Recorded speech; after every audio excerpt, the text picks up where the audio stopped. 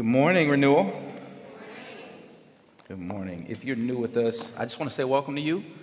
Thanks for joining us today. You picked a good Sunday. Obviously, we're going through our vision series entitled The Pillars here at our church. So I'm glad you're here. For the next few weeks, you're going to jump in with us, and we're going to be walking through these three pillars that I like to say. And the pillars are, some of you should know them by now. It should be a test, right?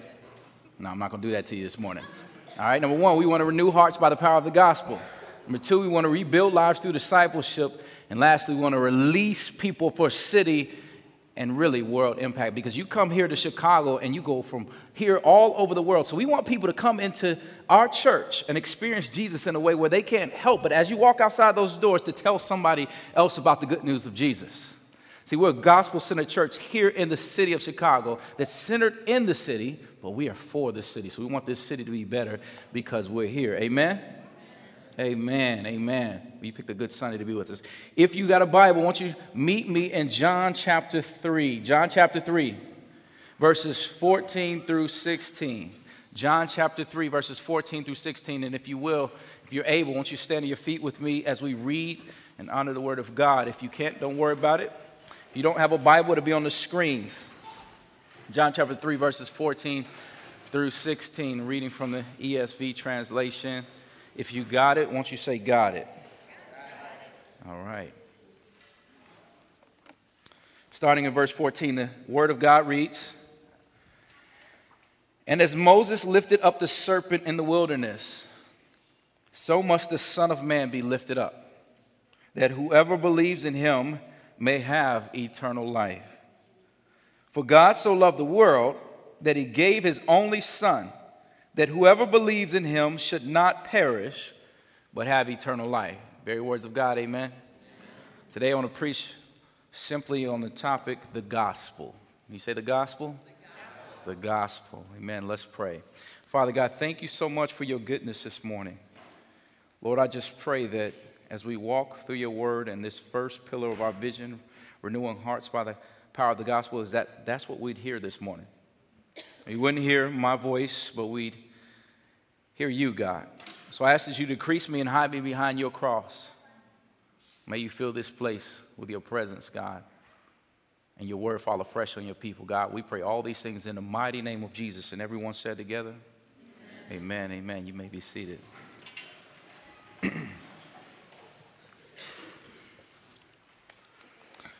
Well, it's the year 1994. Anybody here born in 1994? Y'all better represent. Making all us other people feel old, but it's okay. I'm glad that y'all are here. 94 in the house. It was in 1994 that Coca-Cola realized that their premier product was losing sales. This product was none other than Sprite. Anybody here like Sprite? All right, now y'all love some Sprite. At least y'all were honest. First service didn't get with me. Sprite. And the reason they were losing sales is because there was this new generation called Generation X that had come about. And the slogan that they had, which was, "I like the Sprite in you," no longer appealed to this new generation. So they had to go back to the drawing boards and figure out, how are we going to appeal to this new generation? So they brought in experts. They searched the whole country, and they were trying to figure out people. And they found these folks in New York that were really good. They had done some ads for Reebok and people like that. And they said, well, cool, why don't you come in here, help us figure out a slogan that's going to get this Generation X. And they would come up with this slogan that would change Sprite forever. The slogan would be that of image is nothing, thirst is everything. Everybody knows this last part. Obey your thirst. Obey your thirst. When they were asked where they received this idea, one of the employees would describe how they came across this speech that Ronald Reagan had done when he was governor back in 1971. And he's nearing the end of his speech as he's talking to these Boy Scouts. And he says at the end, at the end of this day, on a hot summer Southern California day, he's parched and he says, "I need a drink of water." He reaches down to get his water. And the next thing he said was this. He said this to these boys. He said, "Now, I certainly have spoken on a number of things, different topics today. However, if you are to remember one thing and one thing only, remember this: speeches are nothing, thirst is everything. Always remember to obey your thirst. Sound familiar? That's the same catchy slogan that we all know, obey your thirst. Sprite has used that for years, but hear me, the funny thing about drinking Sprite is that it really does not quench your thirst. You know, when you drink Sprite, it really just makes you more thirsty. I mean, I know y'all like Sprite, but Sprite causes dehydration. You might lose some teeth because of the corn syrup and all that stuff in there. I mean, obesity, all these other things. But see, and at the end of the day, if you really want to quench your thirst, you need to go get you a tall glass of water. You need Sprite, right? You need water.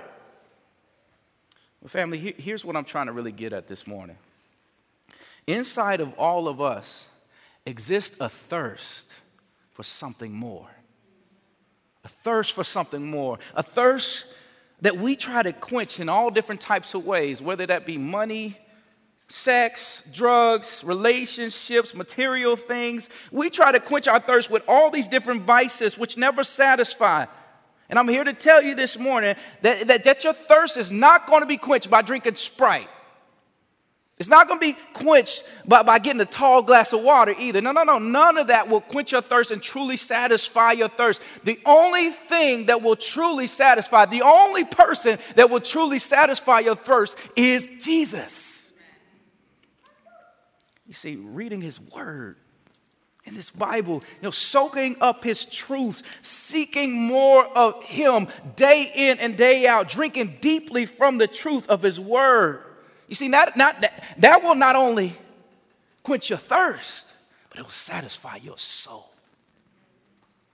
You see, we all have thirsty souls in here, longing for more, and we need more than what this earth can offer us. We need Jesus. We need Jesus. So this morning, as we get into our vision series and this first pillar, renewing hearts by the power of the gospel, I want to look at a passage of scripture that we're all probably familiar with in some way or another. Maybe we've heard it in passing, a passage that makes the gospel explicitly clear, but sadly has become something that's tatted on our arms, on our chest, thrown around flippantly in society where it loses meaning. I mean, most of us have probably heard this. But the question is, do we really understand what's being said right here in John 3:16? So today I want to unpack this verse. And my hope is that we go away knowing the gospel more clearly. Simply stated, that God loved, God gave, we believe, we live forever. All right, say it with me. Say it with me. God loved, God gave, we believe, we live forever. I mean, it's kind of like a rap, right?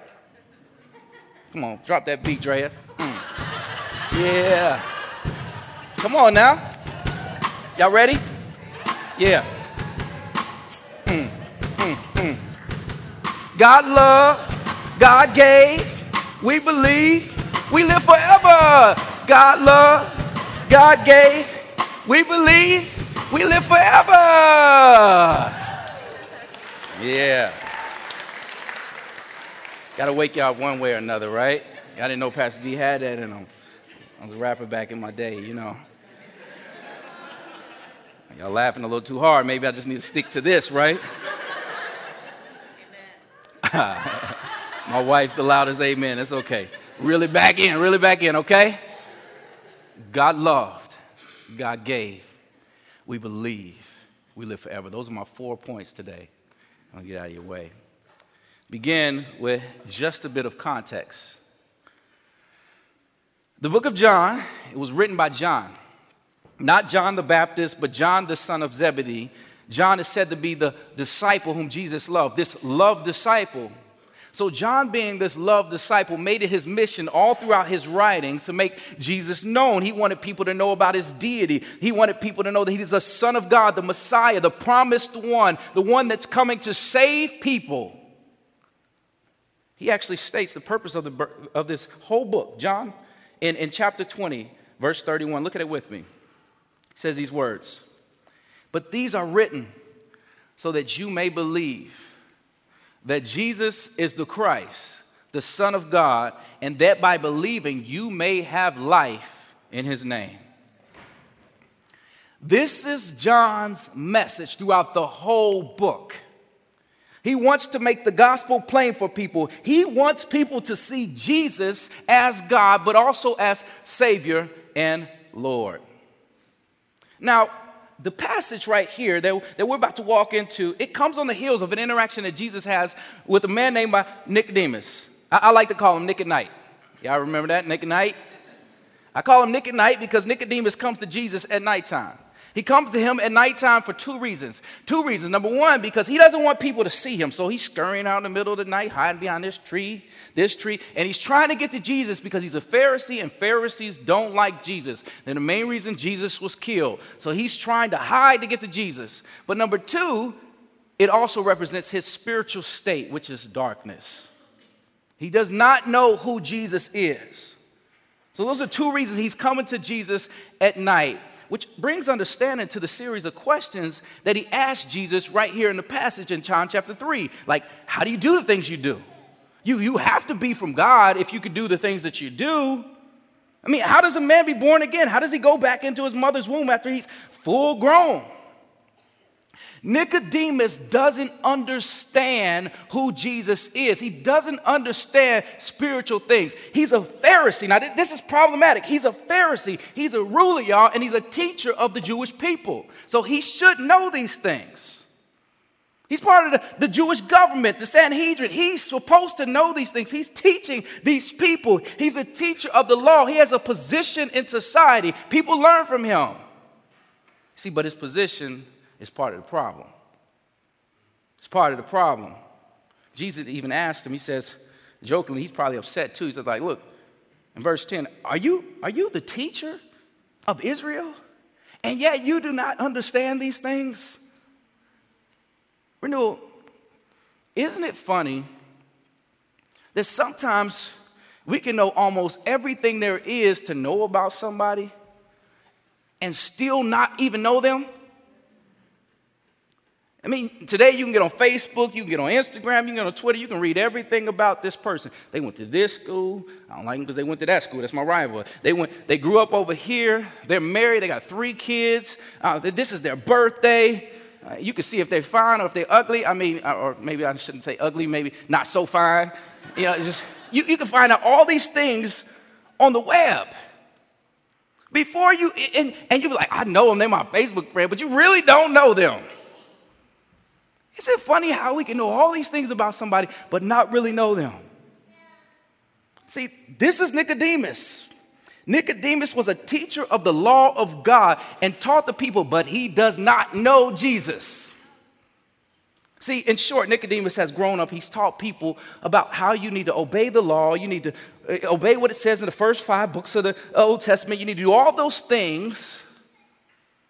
Live by your works, basically. You get to heaven if you do good works. You do all these things. Obey him. And Jesus comes on the scene. He does something totally contrary to that. He's teaching totally contrary to that. He says, look, it's not by your works.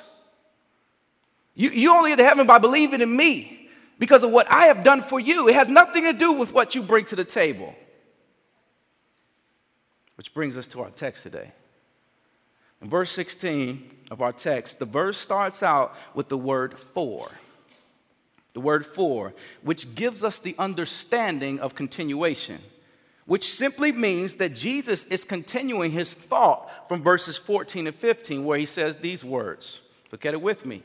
And as Moses lifted up the serpent in the wilderness, so must the Son of Man be lifted up, that whoever believes in him may have eternal life. These verses are very significant to verse 16.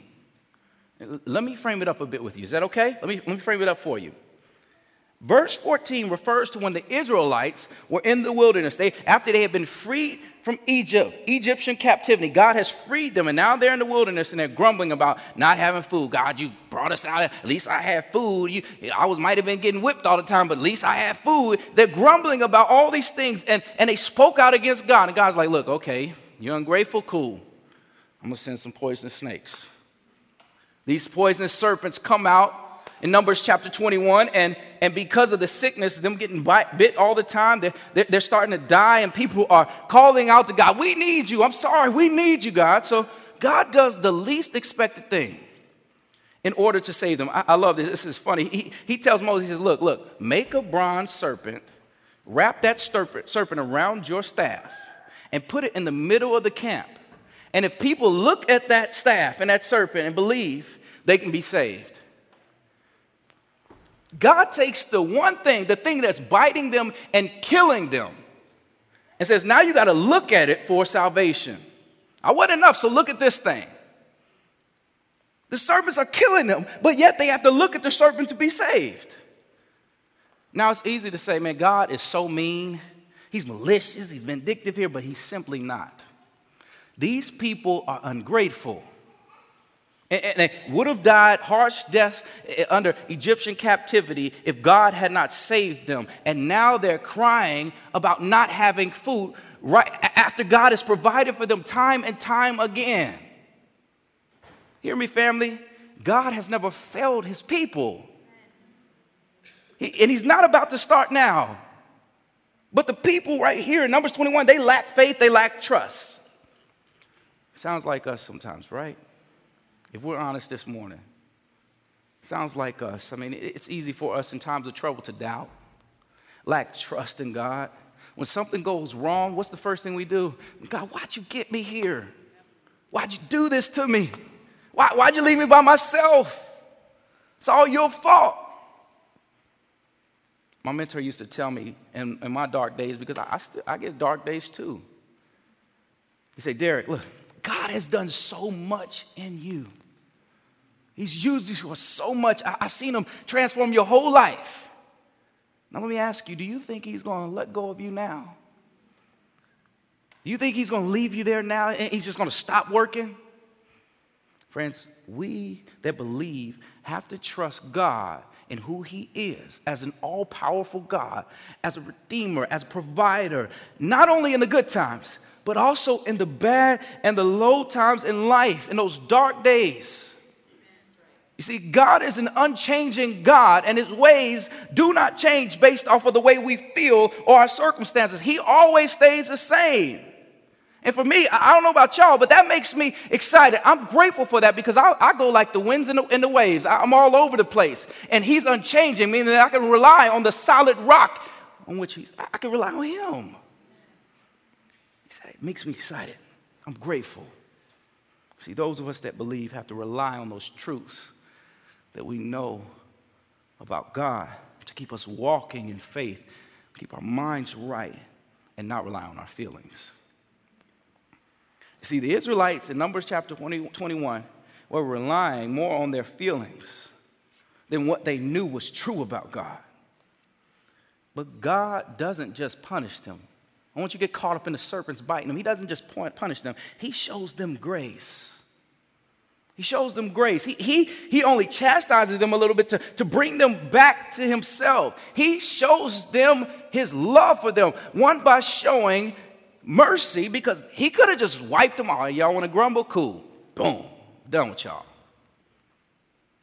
And number two, he shows them grace by creating this bronze serpent and saying, look, if you look at it, all you got to do is look at it, you're saved. They didn't deserve that, but he gives them a way out.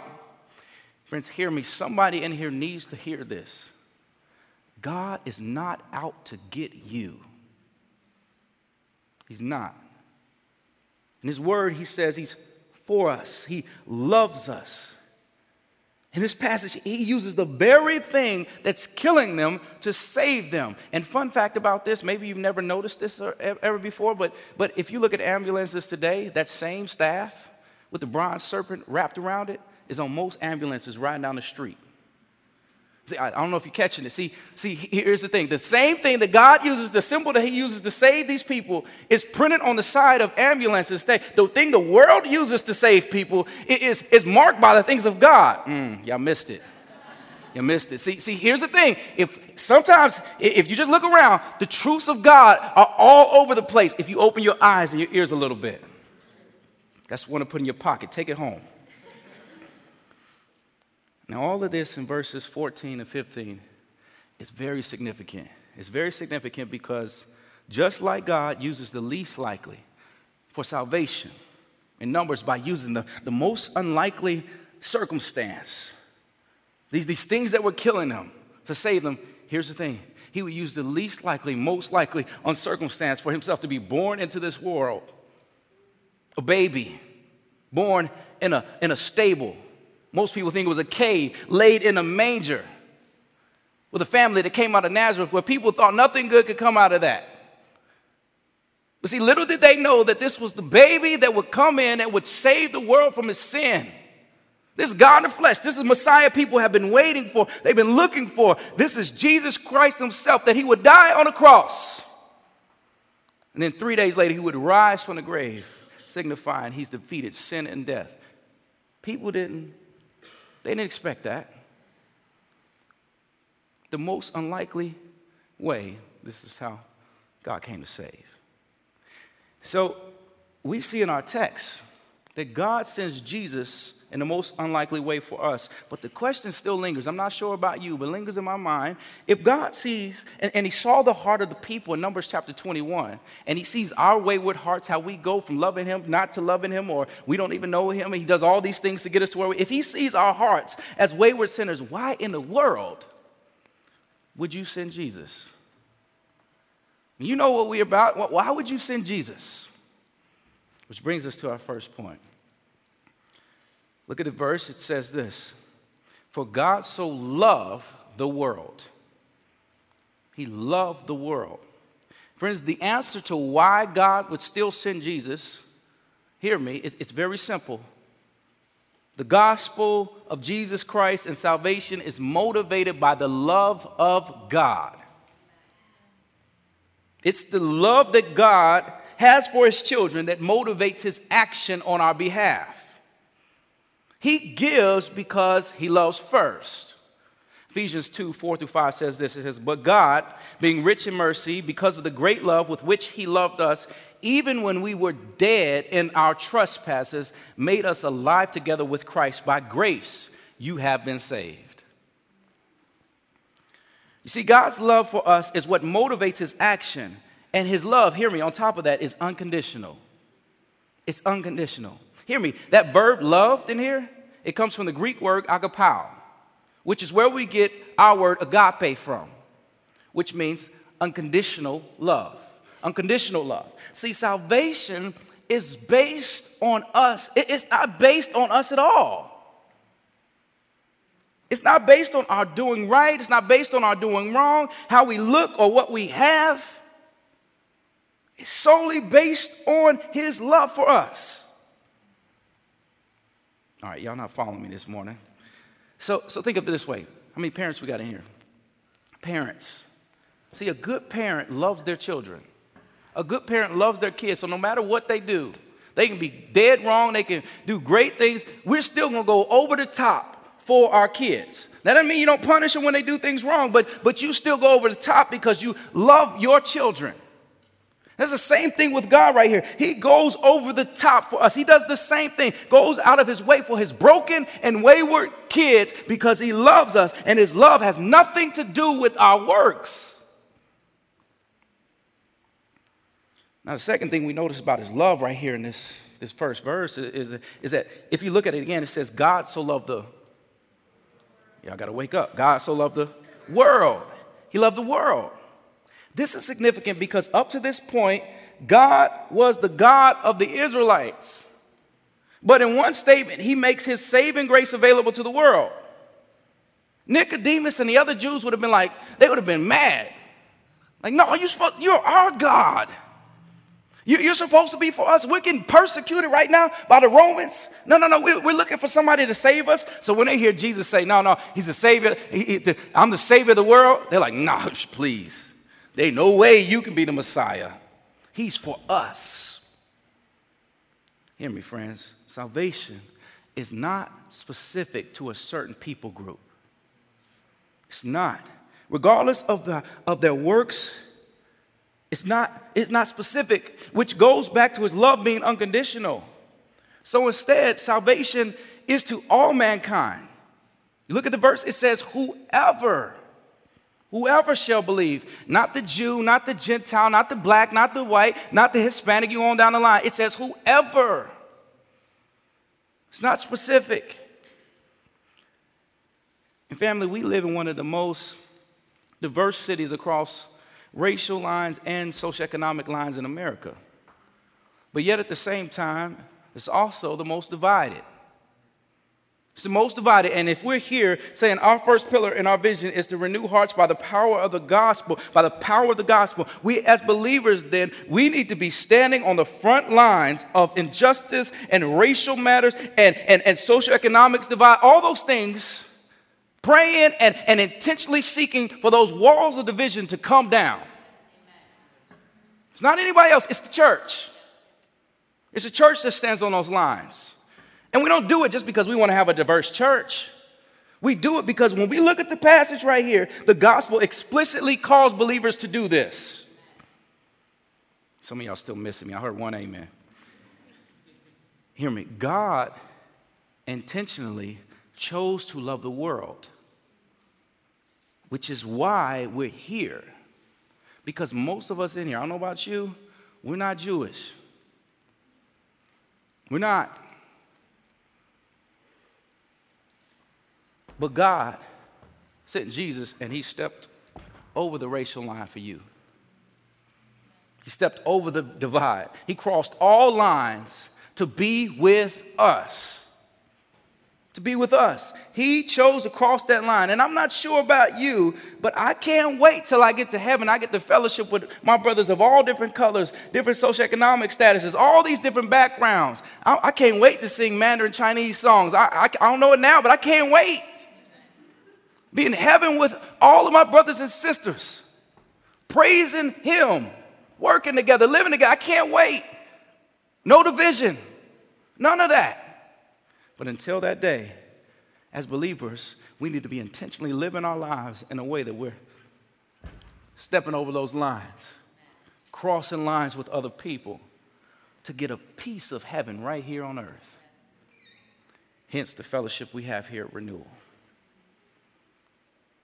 See, God intentionally, he chose to love the world. But hear me, God not only loved, he gave. He gave his only son, where the second part of this verse reads, look at it with me. For God so loved the world that he gave his only son. Friends, this is not a superficial love. True love gives. Societal love takes. But unconditional love gives. God's love is the opposite of the world. It's not the same. You see, the world says, I will love you if you love me. God says, I'm going to love you regardless of if you love me. The world says, do for me and I'll do for you. God says, I'm going to do for you regardless of what you do for me. Hence, I'm going to die on the cross even when you're my enemies. You see, God's way of doing things is the total opposite of the world. They're not the same. He gives us his only son while we're still sinners. We're dead in our trespasses, according to Romans 5:6-8. Look at it with me. It reads, for while we were still weak, at the right time, Christ died for the ungodly. For one will scarcely die for a righteous person, though perhaps for a good person, one would dare even to die. But God shows his love for us in that while we were still sinners, Christ died for us. See, God's love, it's unimaginable with our worldly minds, our finite minds, because it's not a do for me and I'll do for you. He does for us regardless of us. So let me ask you, could you die for someone that's totally against you? Could you die for your enemy? But better yet, could you give up your only child? I couldn't. See, the thing that blows my mind about the love of God is how much he gave up. What I mean is that God doesn't just give up his son, but he gave up himself. See, Jesus was 100% God and 100% man all at the same time. He's man, meaning he suffered like we do. He went through all the things we do. He ate like we do. We see that in Scripture. He grew like we do. He felt like we do. But he was also God, meaning that he had to put his deity to the side so he could come down here and live like we do, experience everything we do, which made his road to the cross when he figured out we weren't going to make it. And he dies the death that we should have died. And you may say, well, Pastor D, how do you know that Jesus was God? How do you know? Well, look, I believe this book right here, the Bible, from cover to cover, everything in it, I believe all the words, inerrant, no, it's not fallible. I mean, everything in here inspired by God. I believe it. In John chapter 1, verse 1, I love this passage. It says these words. In the beginning was the Word, and the Word was with God, and the Word was God. Keep on reading down, John 1:14. It says, and the Word became flesh, and he dwelt among us, and we have seen his glory, glory as the only Son from the Father, full of grace and truth. Jesus was God and man all at the same time. It's this fancy word we call the hypostatic union, but I don't want you to get all mixed up in that word. See, he's born of the Spirit of God, birthed by this woman that was a virgin named Mary, God in the flesh, Jesus Christ. But as mind-boggling as it is to think of him being 100% man and 100% God, it's even more mind-boggling to think that he didn't just give up his son, but he really gave up himself. He died the worst kind of death possible on a cross for us, sinful people, his enemies. Renewal, are you following me? Man, see, friends, the love of God is truly unimaginable. He has loved us despite our sinfulness and our wrongdoings. It's out of God's love for us and giving out of that love that elicits our response in belief. Because it's in his love that we find hope. It's in his love that we believe. Which brings us to the next point. Next part of this verse says, verse 16, for God so loved the world that he gave his only son, that whoever believes in him. Family, we believe because he loved and he gave. Friends, hear me. We don't believe because we choose to believe. It may mess you up a little bit, but follow me. We believe because of God's unfathomable, unconditional love towards us that has caused him to give up himself and die for an undeserving people. Hear me. There was no way back to God. There's no way back to God because of our sin. When Adam ate from that tree in the garden, as Tony liked to say, it was a pineapple because people can't refuse pineapples. And then somebody said pineapples don't grow on a tree, right, Tony? They don't grow on trees. But see, people, it was a fruit, and they ate it. And when we ate from that tree, when they ate from the tree, we all fell. We all became sinful, and there was this chasm, there was this gap that was created between us and God because he's sinless and we were sinful. So there was no way back to God. Our fellowship was broken with him. We couldn't get back to him. So the only way to get back was a bridge. And Jesus became that bridge. He crossed the gap. And the way he crossed the gap was this perfect sacrifice because he's sinless and him by dying on the cross. We couldn't have done it. He had to die for us. It's the only way back to God. All right, y'all not following me, so let me put it this way. My wife and I, we love going to San Francisco. We've been the last 3 years in a row. We love going out there, all the different attractions. The weather doesn't really change. I mean, it's good to visit. It's a good place to be. We got a lot of friends out there. But see, one of the things I love doing and I always wanted to do when we went to San Francisco was I wanted to go to the Muir Woods. I wanted to see these big old redwood trees. I mean, they're huge, monstrous trees. Some of them you could actually walk through the middle. I'm like, yeah. And then you can go in the middle. I took a picture like, what? In the middle of the tree. In the middle of the tree. Just in the trunk of the tree. I'm like, yeah, I'm in the tree. They're huge. It makes me just like, God, you're awesome. But see, the thing about going to see these Muir Woods, these huge redwoods, is that in order to get to them, you got to cross the Golden Gate Bridge. got to cross the bridge, which connects San Francisco to California, the peninsula of San Francisco to the rest of California. Now, this bridge opened in 1937.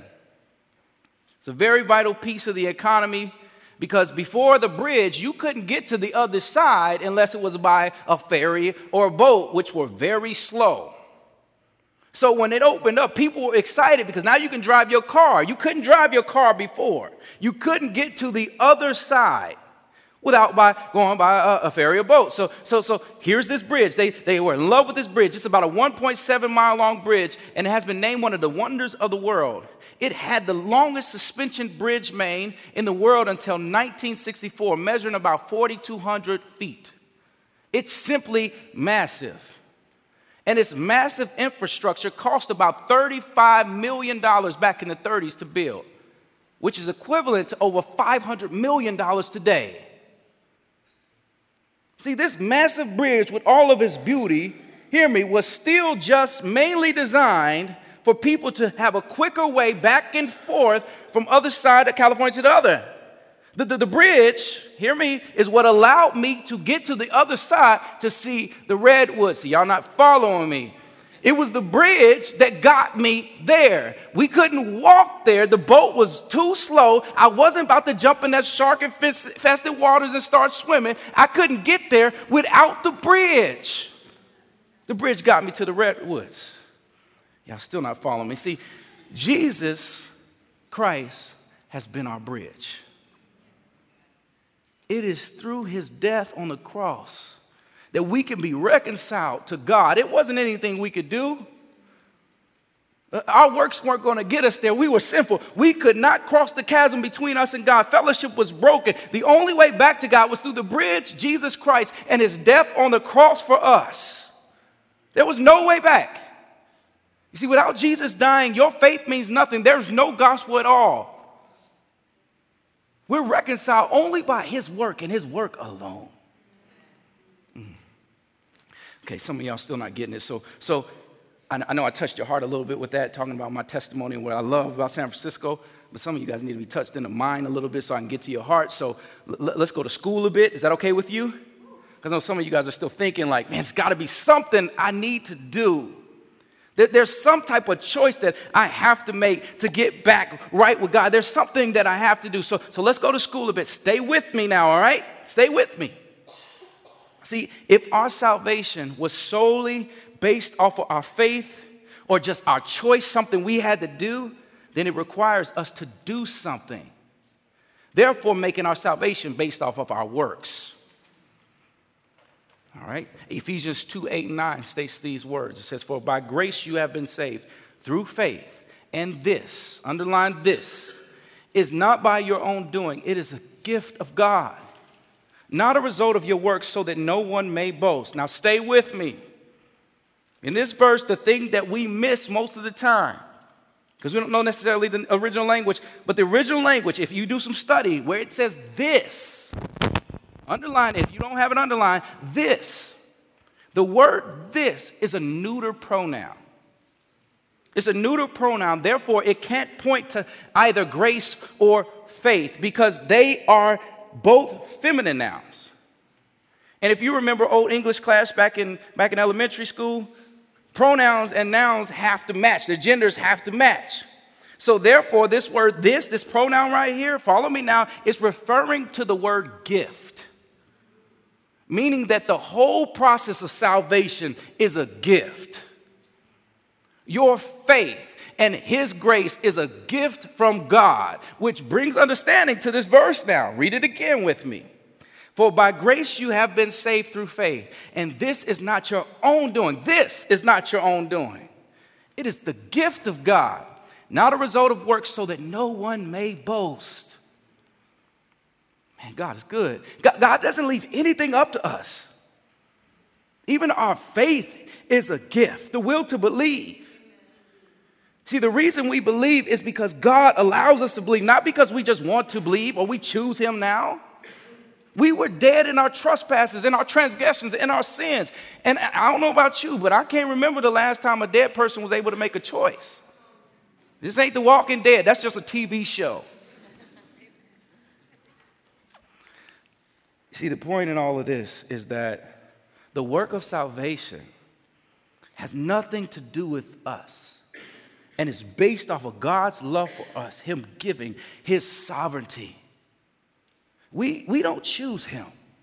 He chooses us. Hence, there's nothing we have to do. There's nothing we can do to get back to Jesus. All we do is understand what he did for us. And I don't know about you, man, but that makes me glad, because if it was up to me, I would never make it. He accepts us as is. He loves us as is, and he saves us as is. He says, just come to me. Come to me. Okay, some of y'all still missing it. Anybody in here ever bought a used car before?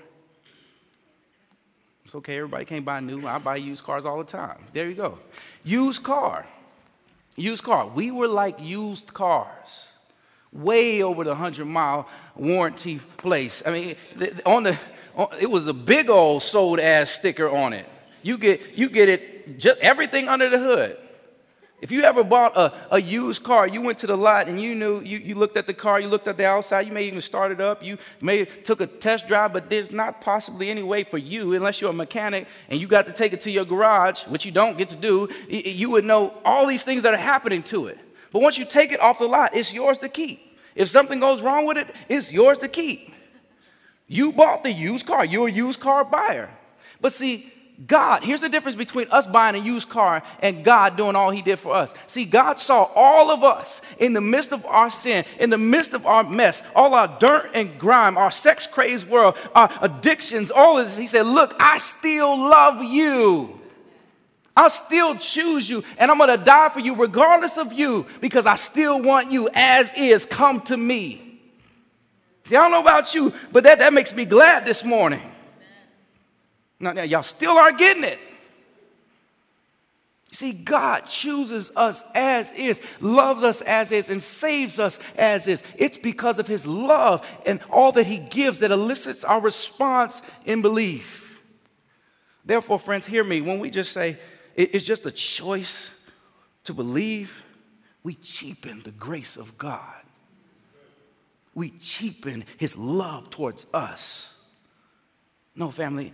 Our proper response is not just a choice we make. When we truly understand all that God went through for us, our proper response is to fall to our knees, head bowed, say, God, I'm so unworthy. I don't deserve anything. I'm sinful, but Lord, I need you. Forgive me. That's the proper response, knowing that he has done all these things for us. It's not just a choice we make, but realizing all that he did for us, we come to this place of humility and repentance. Salvation doesn't just come for us by us figuring out, man, we got to get some stuff together in 2018. I got to clean myself up. I got to get back right with God. No, salvation comes when we come face to face with the reality of understanding our depravity, our mess, and at the same time, there's a God that loves us in the midst of our mess. That's when it becomes real. See, it's God's love and his work on our behalf that elicits our response and belief. A holy God who doesn't have to do anything gives. He gives it all up so that we can be saved. And he gives his life so that we can have eternal life if we believe, which brings us to the last part of this verse. Read it with me as we finish. For God so loved the world that he gave his only son, that whoever believes in him should not perish, but have eternal life. We that believe will live forever. Forever, like the sound like, forever.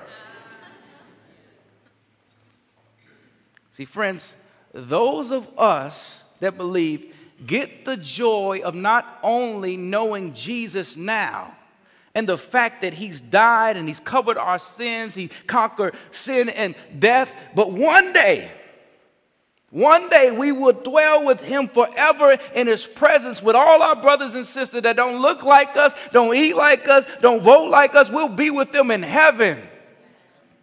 See, there's no murder there. There's no corruption. There's none of that. See, that's where we place our hope. That's why our hope is in Christ. Family, look, we deserve death according to Romans 6:23. Look at this verse with me. For the wages of sin is death. But the great thing about this verse is that after the comma, there is a conjunction. There's this conjunction, but, which gives us the understanding that what follows after this but is in direct contrast to what's already been stated. Y'all know English. See, the whole verse reads this: for the wages of sin is death. But here's the contrast. But the free gift of God is eternal life in Christ Jesus our Lord. But God. But God. Anybody ever had a but God moment? What I mean is that if it had not been for God, you would not be here. But if God would not have stepped in my life, y'all, I might be dead. But if it wasn't for God, I might be locked up. But if it wasn't for God, I'd be addicted. I'd be out on the street. But if it wasn't for God, I'd have no education, no money, no family, no house, no kids, no wife. I wouldn't be here if it wasn't for God. I don't know about you, but I'm thankful for the but in Romans 6:23 and all the other but God moments in my life. Anybody thankful for the but God moments in their life? Good God.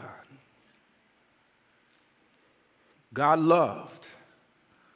God gave. And because of his work, y'all, we believe. And he tops it off with the gift of eternal life. Friends, that is the gospel of Jesus Christ. Christ, he worked on our behalf.